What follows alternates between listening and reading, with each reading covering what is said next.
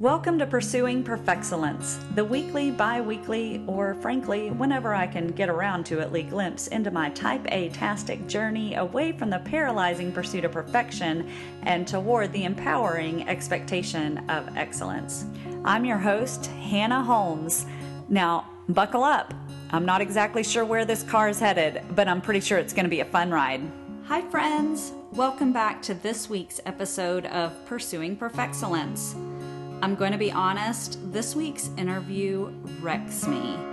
I was so honored to sit down with my friend and former colleague, Lakira Gant, known to her friends as Key, and to her students as Miss Gant. Key is a college advisor for the Abilene Education Foundation's COOL program, which stands for College Offers Opportunities for Life. Beyond that, she is a woman who, out of her own personal crisis, recognized a need and took decisive action to profoundly impact the lives of youth, and especially the lives of young women and girls of color, to the extent that she was actually recognized in 2016 amongst Abilene Young Professionals 20 Under 40, a program that recognizes 20 individuals per year in Abilene who are excelling in their field and making a positive impact on the Big Country. Together, Key and I explore the importance of our faith, building relationships and setting boundaries, embracing cultural differences, taking chances, recognizing our own gifts and tapping into the gifts of others, walking in authenticity, and discovering our purpose, which is often birthed out of our own personal crisis. One of the many, and I mean many reasons I value this interview so deeply is because I truly believe it represents the type of productive, paradigm-shifting dialogues that are both absolutely necessary and absolutely possible when people, despite differences in cultural upbringing or skin color, come together with the intent to genuinely understand one another's perspective. This conversation is important and empowering, and I'll just go ahead and urge you now to share it with someone. Don't keep it to yourself. Key's perspective and insight, encased in a gentle and unassuming yet bold and courageous spirit, deserves a spotlight. Enjoy. So welcome, Lakira. I'm glad you're here with me today. Yes, glad to be here. Awesome. So you've been getting your classroom ready? Yes, classroom, cleaning out old files, coming up with plans on top of plans on top of plans for the school year, Yeah. There's a lot of contingency plans to be made right now. Tons. We were just talking about that. Tons. That's my thing. That's my jam.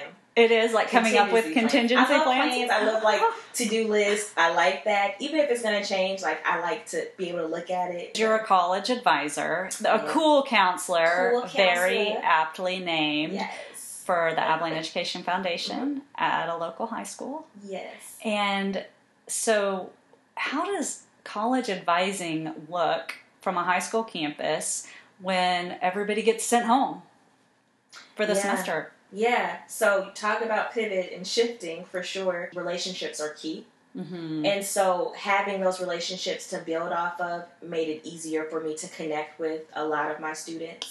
So that was helpful. But challenging, absolutely. We talked about having to meet them in drive-thrus when they're working, or, we did the carve my yards and things like that throughout the year. Just saying, hey, are you good? Or, just different things like that.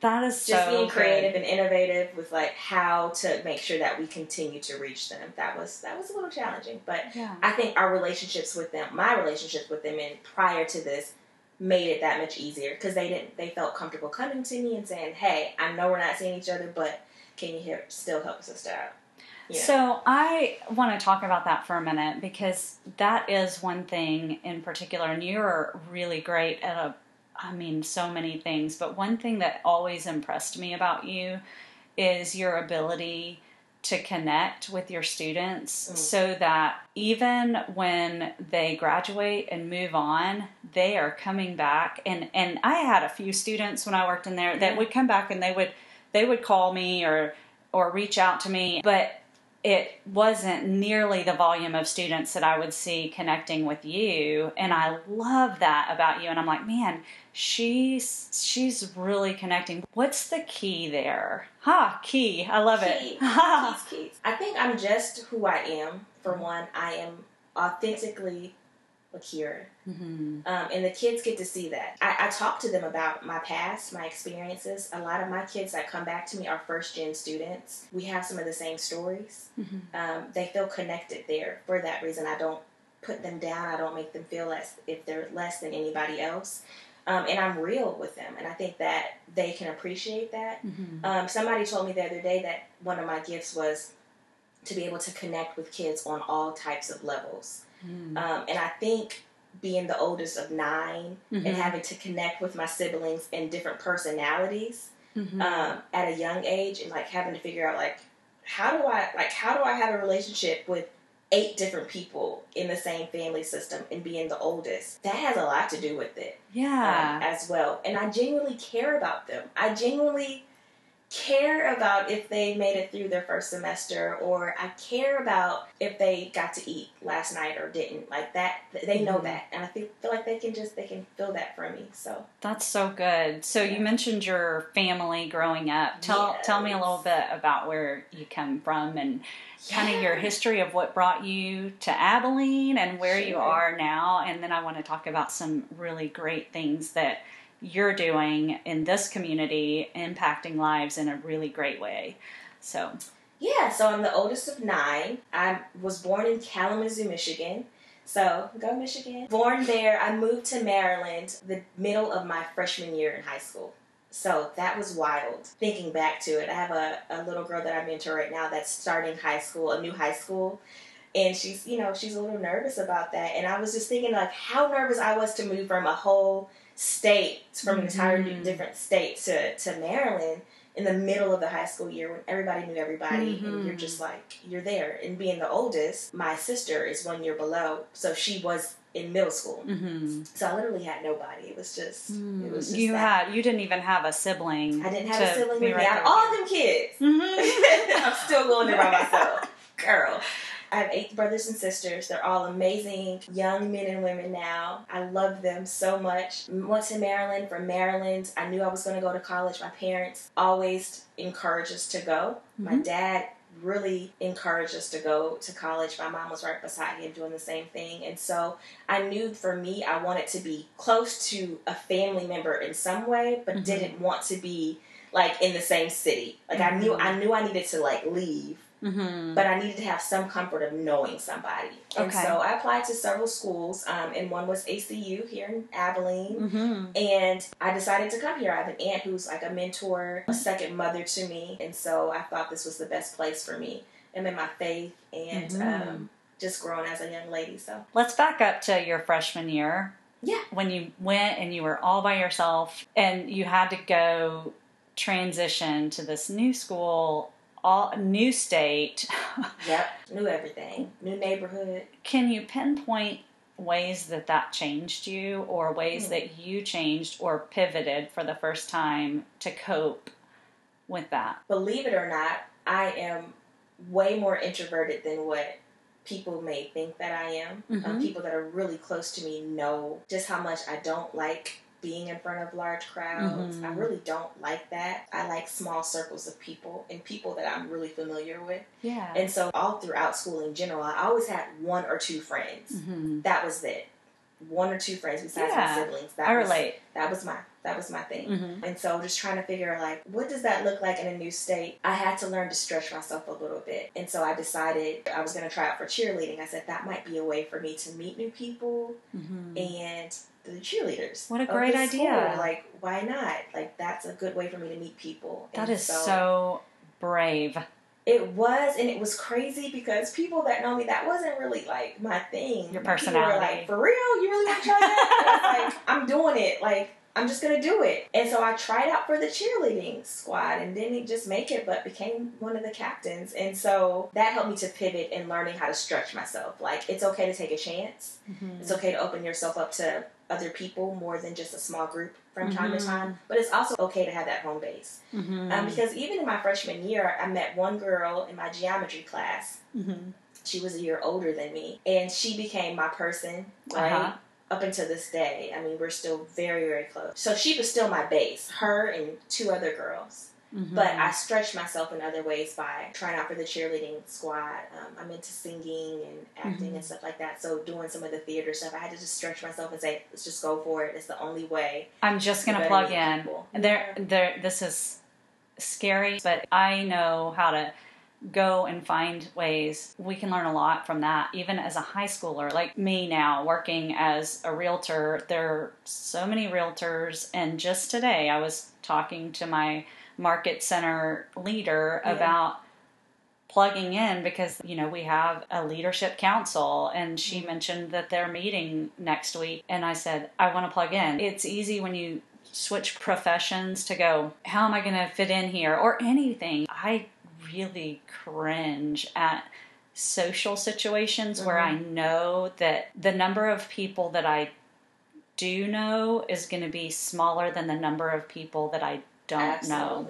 And so I used to flake out. Like if I was going, even if it was like a dinner, 6 people, and I was going and one of my friends was going to be there and invited me to come along, something would come up at the last minute and I would have a reason to bow out. And I used to label it as social anxiety, and I think that maybe it was social anxiety, but maybe it's just a normal tendency for some people. Not necessarily anxiety, or if it's anxiety, is that really a disorder, or is it just a normal part of our existence that we power through on some levels with some people? I'm not saying that anxiety disorders don't exist. Absolutely. Anyways, that's a really encouraging thing to just like look and say, this is a new situation, but how can I identify places that I can step in?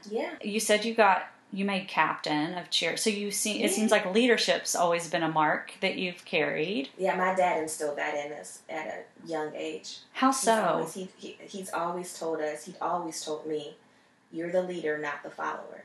You're the leader, not the follower. And every day before I go to school, remember, look here, you're the leader, not the follower.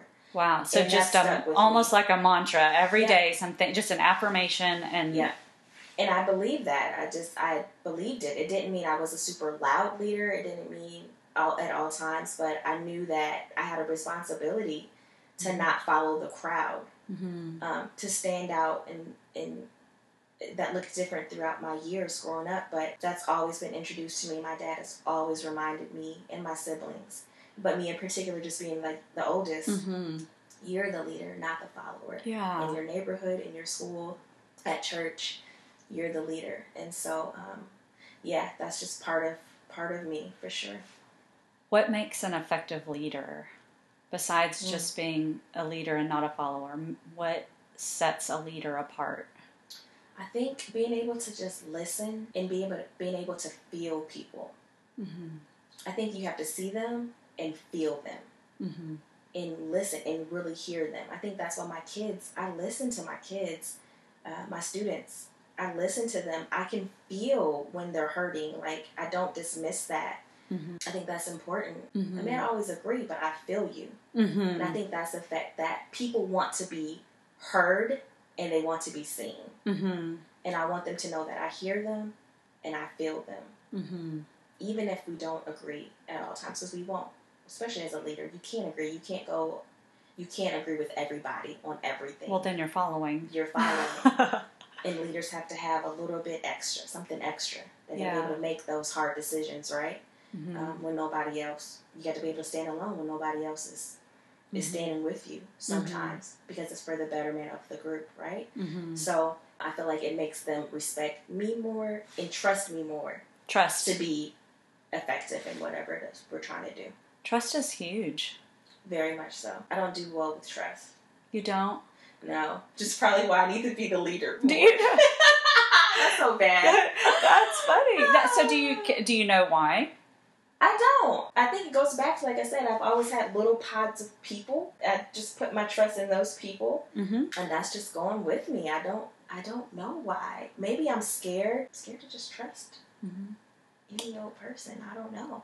Well, you're really courageous. And so maybe you are scared. Maybe you're wise. Maybe it's a little bit of both, because I don't think that we need to trust everybody. Do you feel like you don't trust to the extent that it is debilitating? No.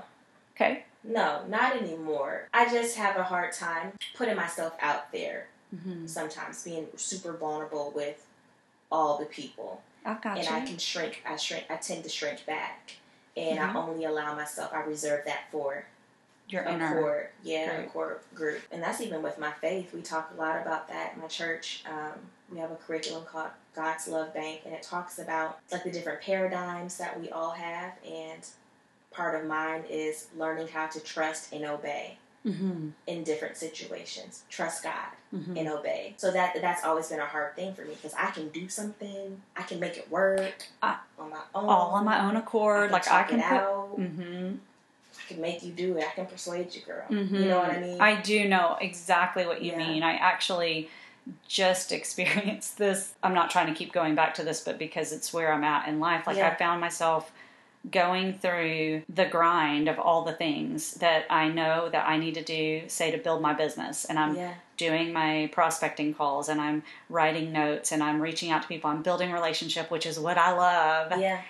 But I'm doing it like, this is what I do. And so I'm going to build this business. I'm going to build this business. And then there was this little nudge in my spirit that was like, you are called to trust me with your business and to trust me. And that's not to say don't do the things. Right. Do the things, but I hadn't just surrendered it to him at all. Right. And I went, and I repented right then. And I said, God, I just am going to declare that you are sovereign, and you are my provider, and you are going to meet me right where I need it. And I just thank you for that. And I asked for what I feel like I'm needing right now, knowing that if that's not what I need, it's not going to happen right now. Absolutely. But ask, and I felt like I was aligned at that point. And so, you know what I mean? Like I was aligned. And so I feel like that's the most important time to really ask God for something, because then our desires line up with Him. They mean of the Father. And so when those desires are lining up, then that's when we say,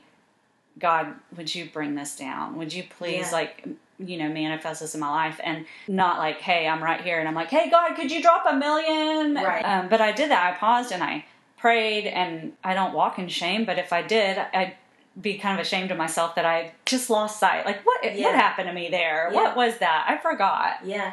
And within 24 hours, I had a new client. Awesome. And within a week, I got a random call from an agent in Houston who doesn't know me from Adam. Wow. And they gave me a referral. And the reason that they referred me is because the person that's needing to buy here is a very dear friend of hers. And so she went online and researched and said, I saw your posts. I saw who you are. I researched you. I looked at you on Facebook. I looked at you and I thought, this is the one who will take really good care of my friend. And I was like, within a week of me saying, oh God, I'm sorry. I'm just trying to take all this on and do it myself. Right. I'm still doing all the things. Right. But that quickly to have a turnaround like that, a random person in Houston. Yeah. I mean, so it's really cool. That's so cool. I love that. And I feel like I look for those moments. When those things happen, it reminds me to trust and obey. Because you can do all this stuff over here and still be stuck, right? Sure. In 20 seconds, literally, He can come and turn that whole thing around. And then the awe and the gratitude that I have for Him doing what He did, how He did it. Because it's never how you imagined it to happen. Right? That's the cool part. I'm like, yo, that's dope. It really is beyond anything we could ask or imagine. Yeah. It's like, because we always have a vision in our mind of what we think it needs to look like. Absolutely. And then God's like, hey, I'm going to show you something. Right. And then you share that with the next person, which is what He wants. This is why, you're not, He shows it to you and does it in such a manner to where you can share that with the next person. so that he gets the glory again. Right, spurring, and it spurs people on in their faith, and it gives him glory. That's what it's about. And sometimes I can get stuck in me trying to figure this thing out and trust me and my gift, my talent, my whatever, right? And it could work out, and sometimes it does. A lot of times it works out. But he was nowhere in that. Right. My goodness. But when he is, the testimony that comes out of that and the power that comes out of that, and then I can draw back on that when I'm going through whatever I'm going through. I can share that with other people when they're going through whatever they're going through, or I can just share that excitement. Man, it's a cyclical thing, and he gets the glory. And I believe that's what we're here to do anyways, is to give that right back to him. I love it. I love it. Yeah. I haven't had a lot of in-depth faith conversations yet on here, but my faith is really important to me, and I know it's important to you. Yeah, absolutely. And so I appreciate that conversation. Yeah. When you moved to Abilene, did that look like this is a complete possibility and bam, I'm going? Or were there challenges you had to overcome, either mentally or physically, financially? Were there obstacles that you ran into? And then how did you transition through that to get all the way to Abilene? That's so far away. And I know you had your aunt to support you here, but what kind of obstacles did you run into? And how did you overcome them? And how have they shaped who you have become as a woman? Yeah, well, the first thing is I came here practically sight unseen.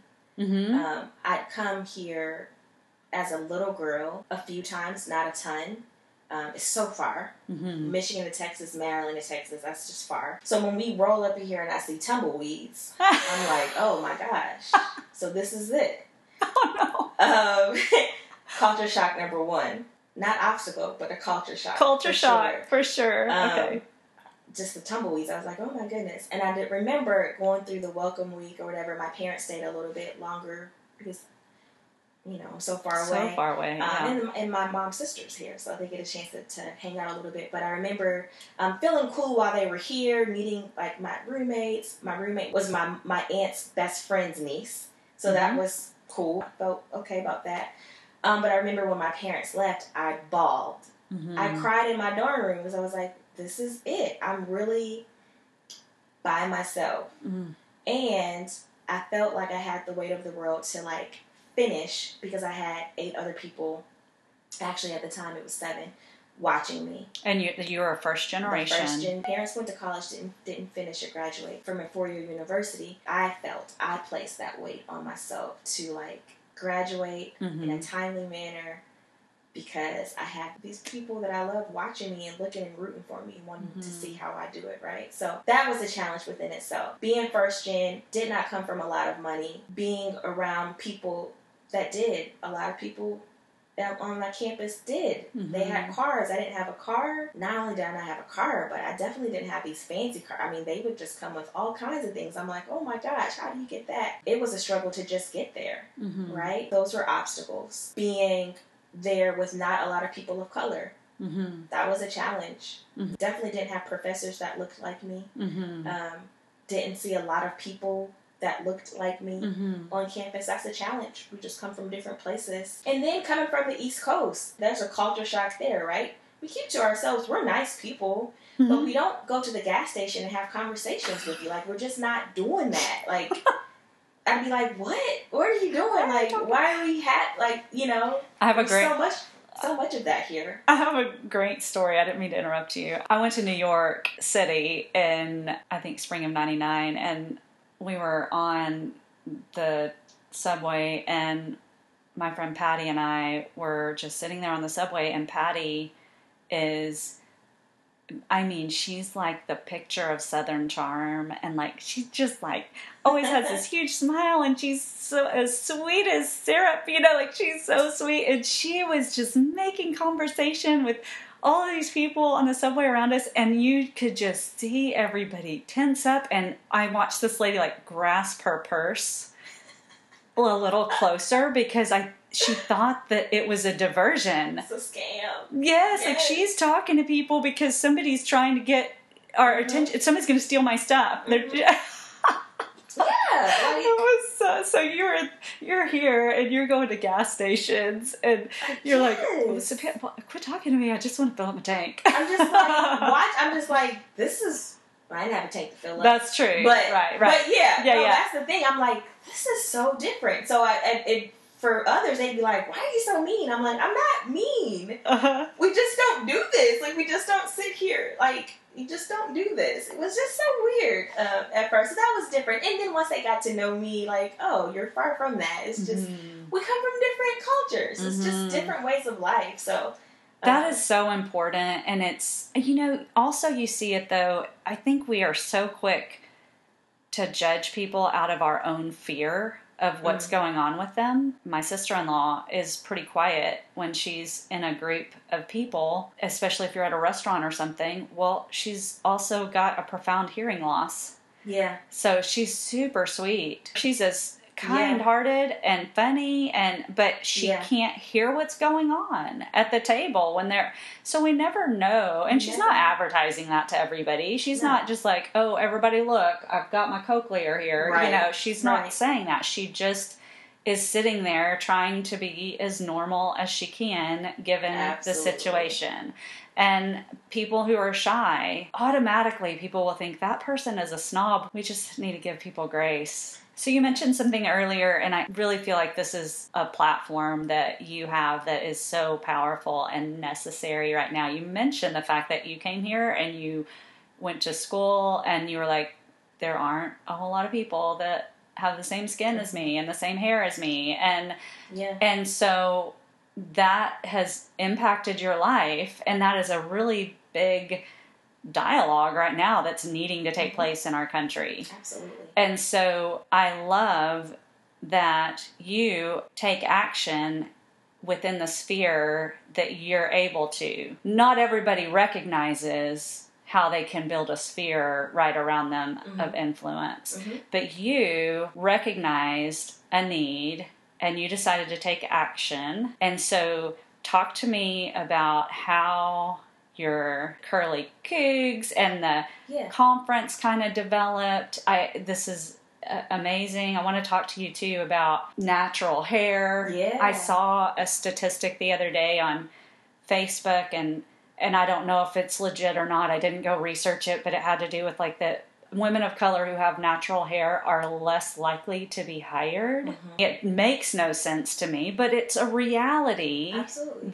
that you face and that women of color face. And I just want to talk about what you're doing to be a game changer and an educator and a life changer for others. So yeah, all of this stuff is just out of the context of my own crisis, right? I feel like that's where purpose comes from, the context of your own crisis. And so, growing up, not just coming here, because this is not just a Texas thing. This is this is a worldwide, global thing, right?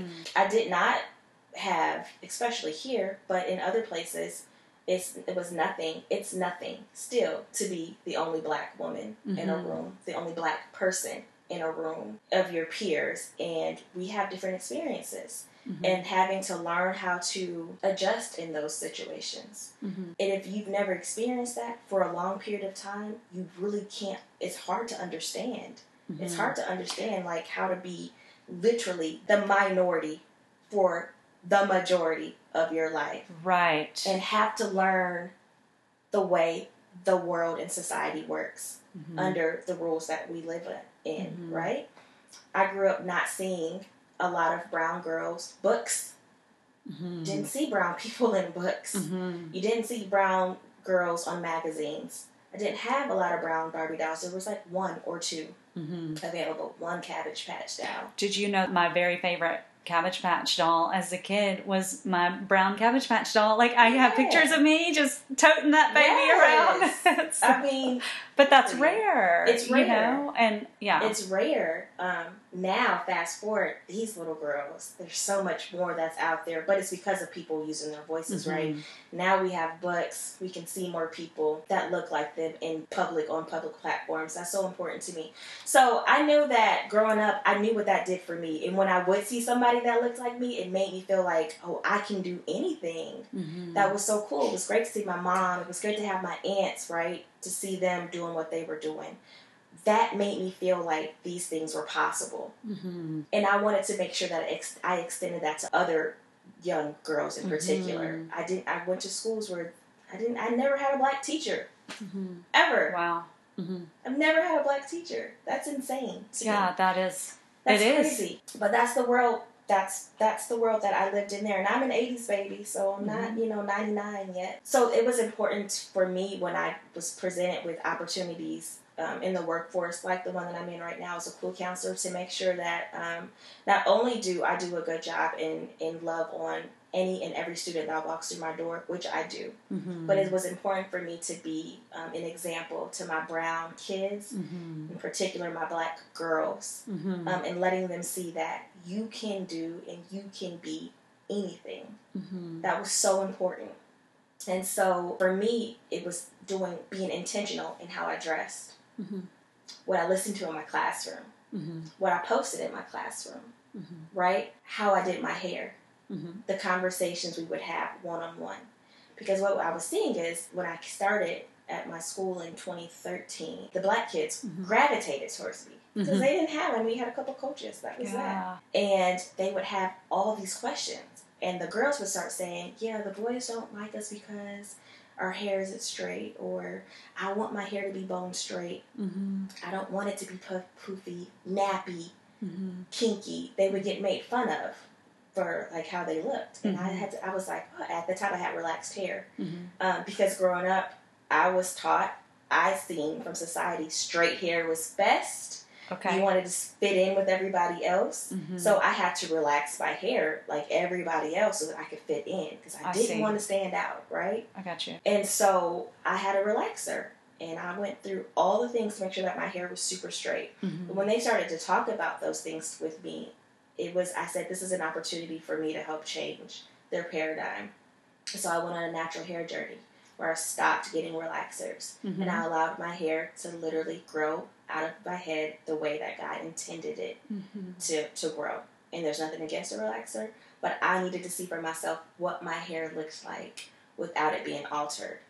And I wanted my girls to see a professional, what their hair could look like, and what you could do despite having a head full of curly afro hair. You're getting me choked up because I'm just like, you're right. This is something that I could not ever understand personally. Yeah.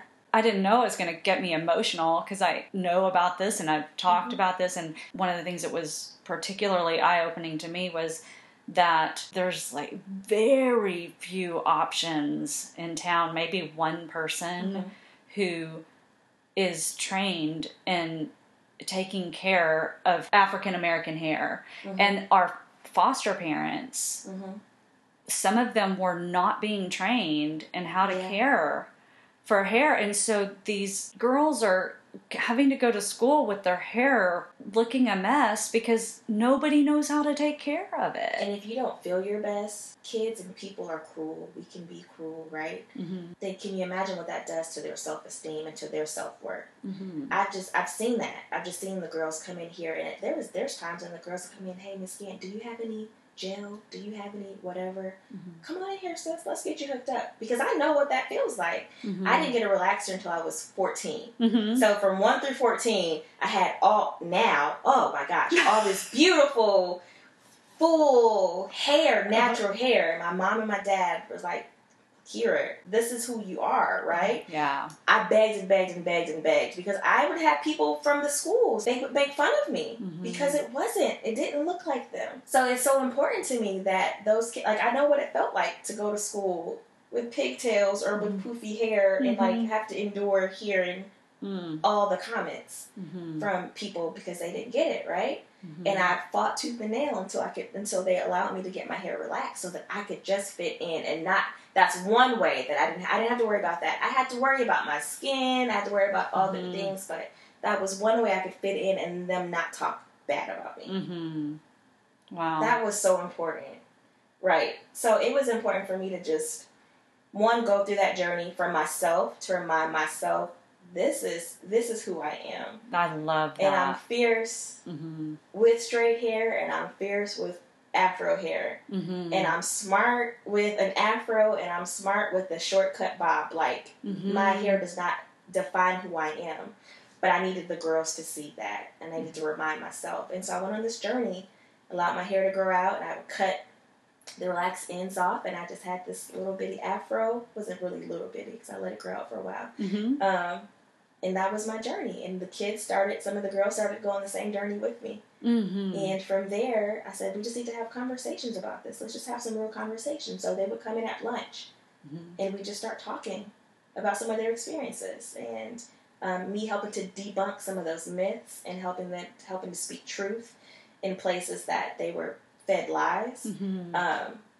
And from there, it just turned into this thing to where I said, we're going to do this every month. We're going to call it Curly Cougs, and we're going to go over hair maintenance and natural hair. And from there, we're going to talk about what's inside of us. Right? We're going to build our futures from the inside out. So we're going to talk about beauty and all that stuff and health. But then we're going to talk about self-worth and self-esteem and confidence and the fact that melanin is beautiful. And in My Little Chocolate Girls, we talked about that. You don't get to be ashamed.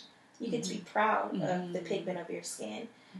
So from there, we have a group called Curly Cougs on campus. And we've met for the last, 6 years now. Wow. On campus. And so there's more in 2015. Yeah. We started a girls' conference. So tell me about that. Was that birthed out of? It was. Yeah. Okay. Because this was just on the Cooper campus, and it was just so many other girls. Like, this is not just happening at Cooper. It's happening everywhere. And so I decided to put on a little conference for the community. I talked with our mayor, Anthony. He wasn't our mayor at the time, but Anthony, he's a really good friend of mine, and said, hey, this is what I want to do. He's somebody, in my opinion, that is a mover and a shaker, and it's about solutions. And so I said, hey, how can I make this happen? And he started to help me just make this vision come to life. He really was. And so put on this little conference for the community. Yeah, and I love it. 30 girls. I think that you're a master of leveraging the resources around you. Like, you recognize and you take action and you figure out who and what you need to have around you to make things happen. Yeah. I mean, yeah, and absolutely, because I may have the vision, but it can't just stop with me. Like, there's too many people, too many gifted people in this world that we need one another, and I fully recognize that. So, how long did it take you to take action from the time you had the vision? That's a good question. So I did that in 2015. A few months prior to that, I was in a Bible class at church, and our Bible school teacher encouraged us to step out on faith and to take a leap of faith, to do what was always been in your heart. That had been in my heart for years, to do something of this sort, because it's out of the context of my crisis. It's what I know. It's what I've lived. I want to stop there for a second, because you keep saying that, and I love it. And it's important to emphasize to anybody who's listening to this, because a lot of people feel like they're in crisis right now. Yeah. Right? Yeah. But out of the context of your crisis, your purpose grows. Purpose. Yes. And that could be true. So wherever you're at right now in life, whatever your crisis is, don't despise the crisis. No, embrace it. As challenging as it is to say that, embrace it, because out of that comes purpose. And out of purpose comes freedom. What would you say to those who are in the thick of it, and to hear someone say, I can't embrace this, that I'm done for? Is there any word of wisdom that you have sealed up in your heart that you want to let out for somebody that's in that position right now? Yeah. I'm a woman of faith, so it's going to come from, I just believe that God's word is truth, right? I'm honestly in the thick of it right now. In a personal thing in life, I'm in the thick of it. In the thick of it. And my reminder, and it's in my home, it says, hold on to what he's told you. Hold on to what he's told you. I can only speak from that paradigm, because that's what I know. That is your paradigm. Yeah, absolutely. So for those of you who are in the thick of it right now, hold on to what he's told you. It's not over. It may feel like it, but hold on to what he's told you. And as long as I can hold on to that, I can live to see another day, right? And that's the truth of the matter. I literally have just gone from, I'm in the thick of it. There's just some personal stuff. And it's not pretty. It's not all rosy. And there's some sad moments and some crying moments and some questioning moments, but I'm holding on to what he told me. And I believe that not only will he bring me out of this, but he'll bring me out of this stronger. And the testimony from this will be so powerful that it's going to bless the masses. I love it. I'm gonna be standing with you on that. Yeah, I appreciate it. So you've started the conference then. Started this conference. It took 6 months for me to be like, no, for real, let's do it. Okay. So, talk to Anthony. Let's make this. Let's do it. And we had 27 girls. I think it was 27. And I was so scared. Like, I remember like crying that morning, like, nobody's gonna come. We're not gonna have anybody here. And then you had 27. And we had 27, and it felt like 67. I was so happy. Oh my gosh. I love that. It's my most favorite conference out of all the ones we've done, because it was the first one. And it was just so beautiful. It came after a surgery. I had a major surgery. It came out after so much. My goodness. It was, yeah. So my favorite Bible verse, I don't know if I mentioned it in any of the episodes that you've heard, but is don't despise the day of the small beginning. Yes. It's such a powerful verse. It's tucked in the Old Testament, so some people may not.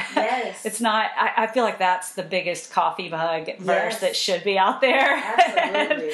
And because it's so easy to think that we're going to start something and I don't think this is where you were. I'm just saying in general, sometimes we're like, I'm going to start this and everybody's going to come, or like, I'm going to start a podcast and I'm going to have a spike in listeners. And it's the small beginning, but it also gives you the opportunity to pivot as you go, to learn as you go. It's such an empowering thing when you remember that the small beginning is purposeful.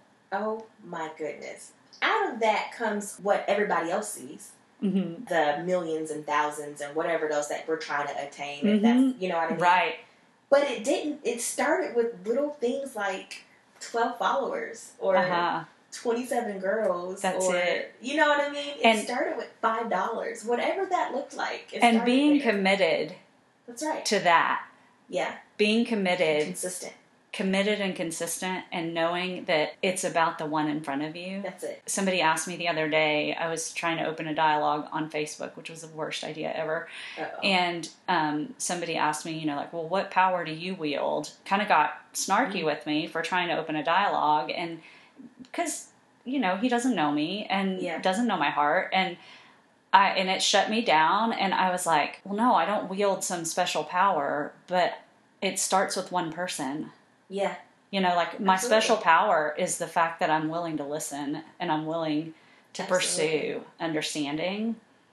And I guess that is a special power because not everybody's willing and not everybody cares. And not everybody's willing to see the things that challenge their own paradigms. That's it. Yeah. There's so much truth there. So what's happened since the 27 and the first year? Oh my gosh, the 27 the first year. I think we had like $150 budget. That was from my own budget, my personal bank account. And so last year, thankfully, last February, we had over I think 125 there. And maybe 9 or 10 sponsors. Lives have just been changed. It's never been about the number for me. It's always been about the lives being changed, about the impact. I can just tell you out of those conferences how many young ladies I've had say, hey, I was cutting myself, but I decided to stop. Their caseworkers calling us, saying, I don't know what y'all told them, but she's a new person. Tell me what your conference is about. What is the impact, and how do you go after that? It's called Future College Curls. That's our thing. And there's always like a theme behind it. So this year's conference was called Rise and Shine. And it's an empowerment conference for young ladies to come together to just be their authentic selves, to let their hair down, to grow and is more of a personal development conference for young people. And so we bring in different speakers from the community that has a word for those girls, who, out of the context of their crises, can speak to them in that moment on that theme, whatever the theme may be. They get a chance to visit a college, go on a tour, eat in the cafeteria. They get a chance to have positive mentors come through. We bring college girls in that does some small group things with them. They're always making crafts or whatever. They're making all kinds of things. Last year they did a community service project where they got to bless the community in different ways. And so, like I said, it's just a chance. I'm really into personal development. I like bettering myself. I like hearing. I love that kind of stuff. And wish I would have known more about that at 14, 15, 16, years old. So this is just a way for them to come together and get that. They don't really know that's what it is, but that's what it is. Wonderful. So. Okay, so we had a conversation over Thai food.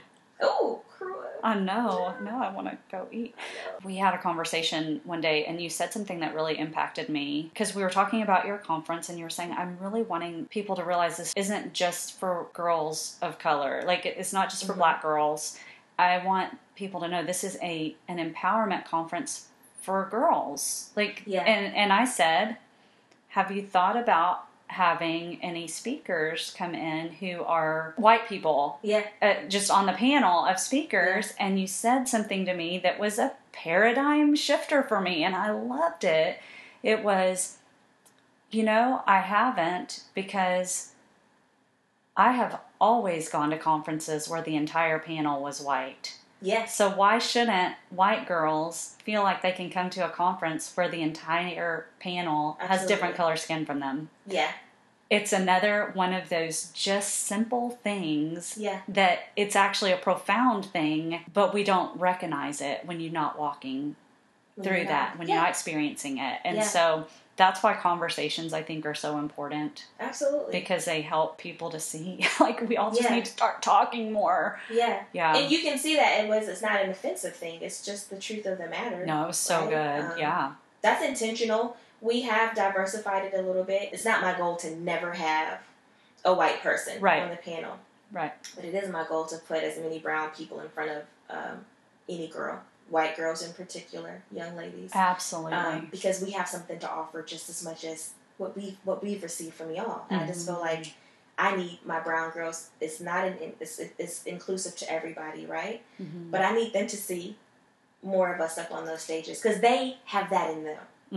That's what, and you said when you were younger, anytime you would see a woman of color who was in a successful position or a role model position, you clinged to that, or clang, I don't know. You did something to that, and it helped you to realize I can rise up. That's so important to me. It's a part of my personal mission. It is, and it has everything to do with continue to make young women feel good about themselves and rise up for themselves and their families and the community around them. That's just so important to me. I love it. And there's just so many, and we don't, and I'll be really honest, we haven't had a lot of chances. We don't get a ton of chances. I go to these all the time. They're not there, or there's one. And there's so many beautiful women, Black women, women of color that have so much to say, have so much to offer, that they deserve a seat at the table just as much as the next person. If I can be the door opener because somebody's opened the door for me and allowed me to sit there, you better believe it. I love that. The next person. I love it. I always will. That's powerful. Yeah.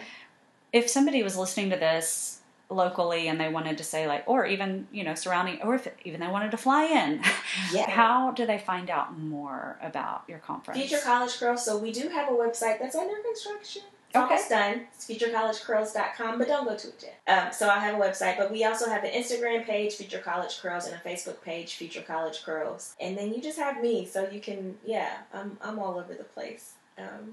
But my prayer is that we get to do it. We get to pull it off this year. Just with all of the complications and challenges with COVID. I have different ideas. I'm just trying to make it work. We had a group that was supposed to come from Bermuda, which would be so exciting to have them come, but we'll see. We will see. We'll see. I think if we try to look too far ahead and predict anything right now, it's just going to steal our peace. This has been a year, last few months, of just resetting myself and just reorganizing some things. So this gives me a chance to, if it doesn't work out this year, it gives me a whole year to make it bigger and better and just more purposeful for the next year. And I'm okay with that too. Yeah. I'm cool with that. So what does the reset look like for you right now? Say in the past 6 months or 5 months or so since things kind of went a little wonky, to say the least. Yeah. What's the reset look like for you? Being still. I'm involved in a lot, just involved in a lot of different things, and a lot of those things aren't happening right now. So I'm able to be still. I'm able to journal more. That's something that I absolutely love doing. Mm-hmm. And I'm able to just be at one with my thoughts, my dreams, my past, where I'm at right now. It's allowed me to be intentional with friendships and relationships. Being single in a pandemic. I was going to ask you about that. Man, that was the first few weeks. That was a challenge. I thought I had this single life down pretty well, but man, it took a different turn on me when you're not in. I didn't see anybody for months. When everything's stripped away, every opportunity to be around people and being single, it's like that was an eye opener.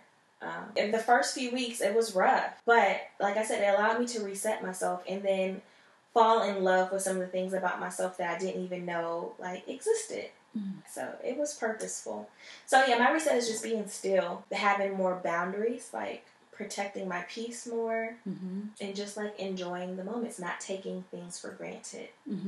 The little thing, because right now it's not easy to just go hang out with a friend. It's not easy to just go shopping at the mall. We take those things for granted. Shaking your hand, hugging somebody. Yeah, I haven't seen you in a while and, want to hug you. It's but not even a thing right now. You know what I'm saying? So being grateful for the moments that we have and not taking the things that we do have for granted. So, yeah. It's good. So my podcast is called Pursuing Perfectillence. Yeah. And it's kind of about a journey away from being paralyzed by perfectionism. Yeah. And so one of the things you mentioned, and Christine also mentioned, was just having it's a really good description, is having a mental flow chart of every possible contingency. Yeah. When you're trying to process something or thinking of a goal that you want to do. Do you feel like you are perfectionistic, or have you ever been perfectionistic? I don't. Okay. I don't feel that way. I will say that in my mind, I can be a little obsessive. I'm not as quick to pull the trigger on something unless in my mind it's attainable. I have all my ducks lined up in a row.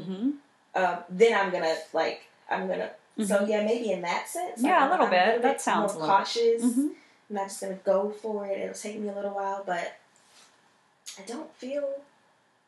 I like things to be right. I like things to work out. You're talking about being prepared versus expecting perfection of yourself. Yeah. Okay, yeah. So I don't think that's me. Good. I mean, I just, I feel like I think I learn from people who aren't perfectionistic, and I learn from people who used to be perfectionistic, and I learn from people who are perfectionistic, and to see where people are held back. I will say there was a point where I wanted to always look like I had everything when I was younger. I had everything under control. That's a really good distinction right there. Yeah. I will say that. When I was younger, I wanted it to look like everything was cool at all times. I didn't want to draw a lot of attention to myself. So I would play things down, right? Make you feel like it's not a big deal. I could be screaming inside. I could be panicking inside. I could be stressed to the max inside. But I would make you wouldn't know for the most part. How has that changed? It goes back to the teaching that we get at church. Shout out Ministry Church of Christ. I know. I'm give them a shout out. That's awesome. Ministry. Yeah. I've learned that I am chosen for a purpose. That I don't have to put on a front. I can just be who I am. And I'm okay because I show you, I'm scared. I'm nervous. I'm excited. I don't have it together. I got this together. I'm really good here. I suck here. Mm-hmm. What makes you human? It makes me human, and relatable. It makes people feel like they can connect with me, and it makes me like just feel like I can be myself. Mm-hmm. That was important to me to like figure that out. That's a really great nugget of wisdom for anybody. Like there's so much more power and impact behind, depending on what your goal is. If your goal is to look like you've got it all together, then okay, I feel like that's probably based a lot in fear, fear of rejection. Fear of rejection, absolutely. But then just to realize your vulnerability frees other people up to be themselves, and also validates others in their own struggles that they may be keeping inside. Yeah. Because they're afraid. First of all, they're afraid they're the only ones that feel that way. Secondly, they're afraid, what will people think? What will people think? Mm-hmm. That was always my thing. I will say that. I walk in my chosenness. I love that. I walk in my chosenness. I don't have to, which is why I preach being your authentic self. Like, I can walk in my chosenness. I'm here for a purpose. I'm here for a reason.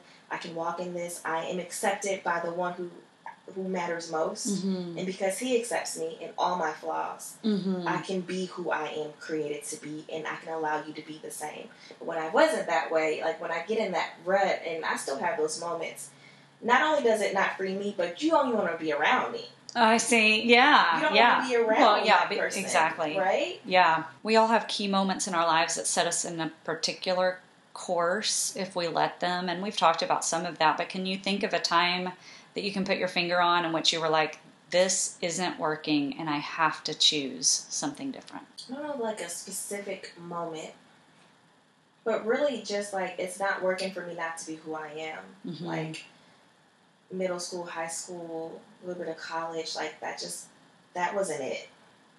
Isn't it interesting? I've found in everybody I've talked to so far, it's almost like there's this age between about age 12 until where they had a moment and they realized it's like this, something happens around age 12. Yeah. And maybe it's a little younger, maybe it's a little older, but somewhere around there that we lose sight of who we are. Yeah. And if you go and you look back at your life before age 12 and you look at who you are now, you can line those two things up a lot easier than you can any of that in between time. That's true. Isn't that interesting? That's true. Yeah, there was no worries. There was no... you were just who you were. What practices are you absolutely committed to that help lead to your personal growth? I'm into reading. I love me some Rachel Hollis. That's my girl. Oh, I love her. I love her. She's so real. I love her. We went to her conference last summer. My goodness. She's fantastic. I love her. So reading, whether that's a book or listening to a podcast or just a little quote from a magazine, like those kinds of things, those things find me. They just find me. Making sure that the circle that I'm in, that there's a give and take, we feed one another.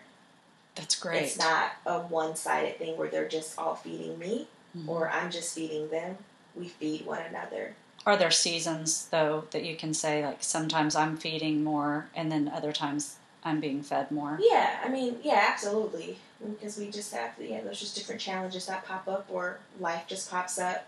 But we're pretty consistent in the fact that we can feed one another. So just making sure that I align myself with people in my circle that I can help to grow and they can help me grow. What you value are intimate relationships. Intimacy is that trusting back and forth ability to be raw with one another and to call one another up.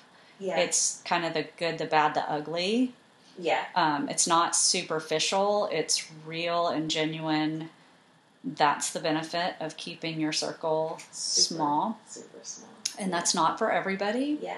Yeah. I happen to think that it's really necessary if you are growth minded to have that. What's your big why? I feel like I am the return on God's investment. I need to make sure that, like, for me, I want to make sure that he's pleased with his investment, right? And I feel like he's giving me different things to use to share with other people, and I need to be a good steward of that.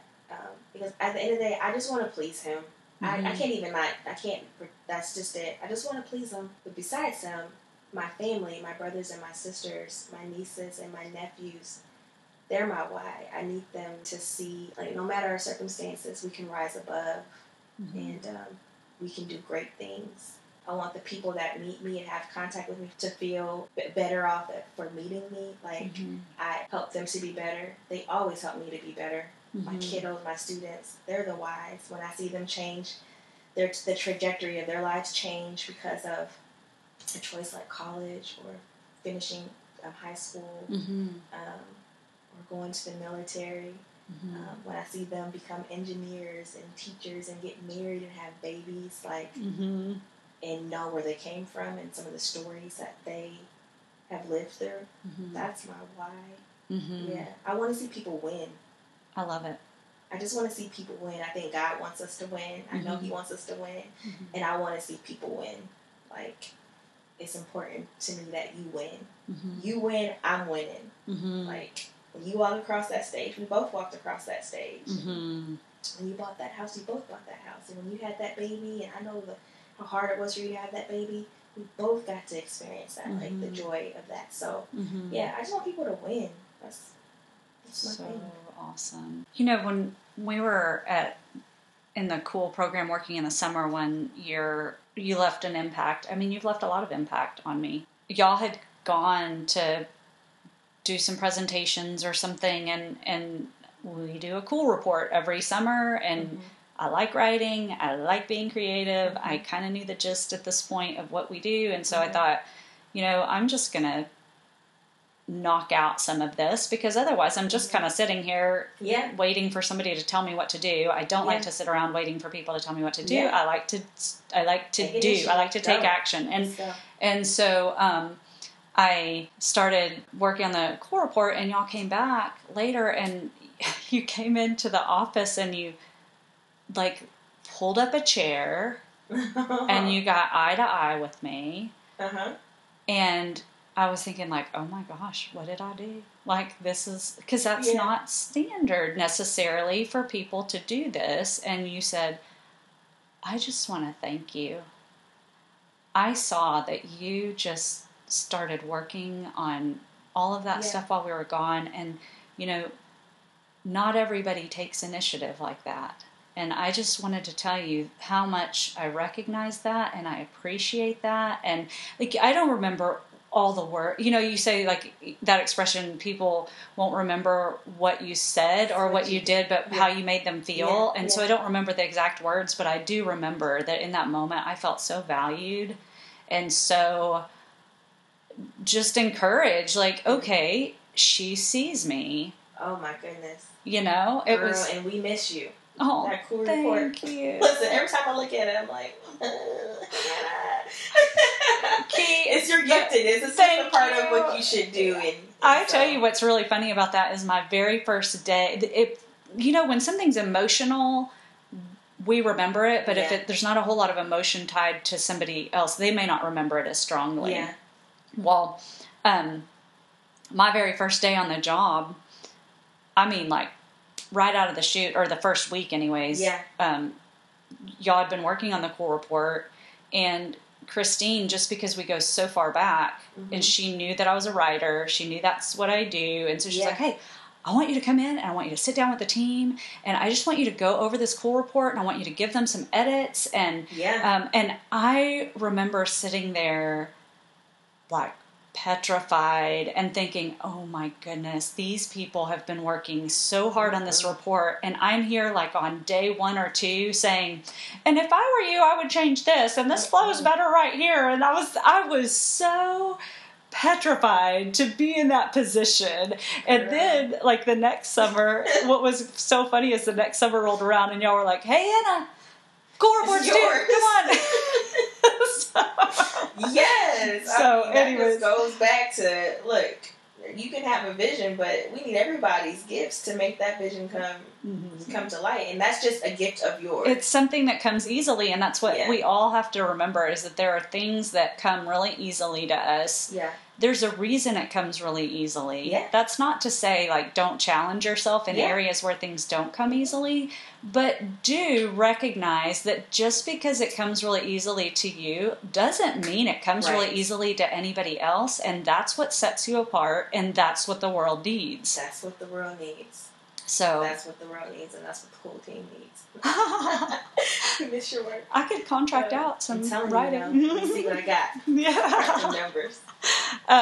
So if the world was your audience for 5 minutes and it was a guarantee that they would hang on your every word, what piece of advice would you give? That's a bizarre piece of advice. No, I'm totally kidding.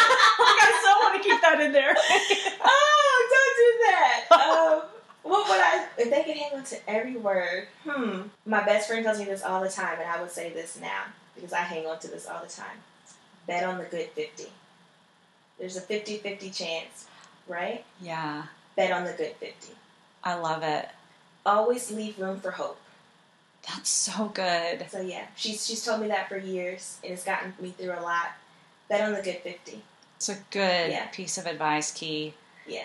I started this podcast just kind of like I knew I needed to, and I didn't know why exactly, and I am getting so much out of it, and I hope that other people are too. I love it, yeah. Because it's just so, these conversations, they spur me on. Yeah.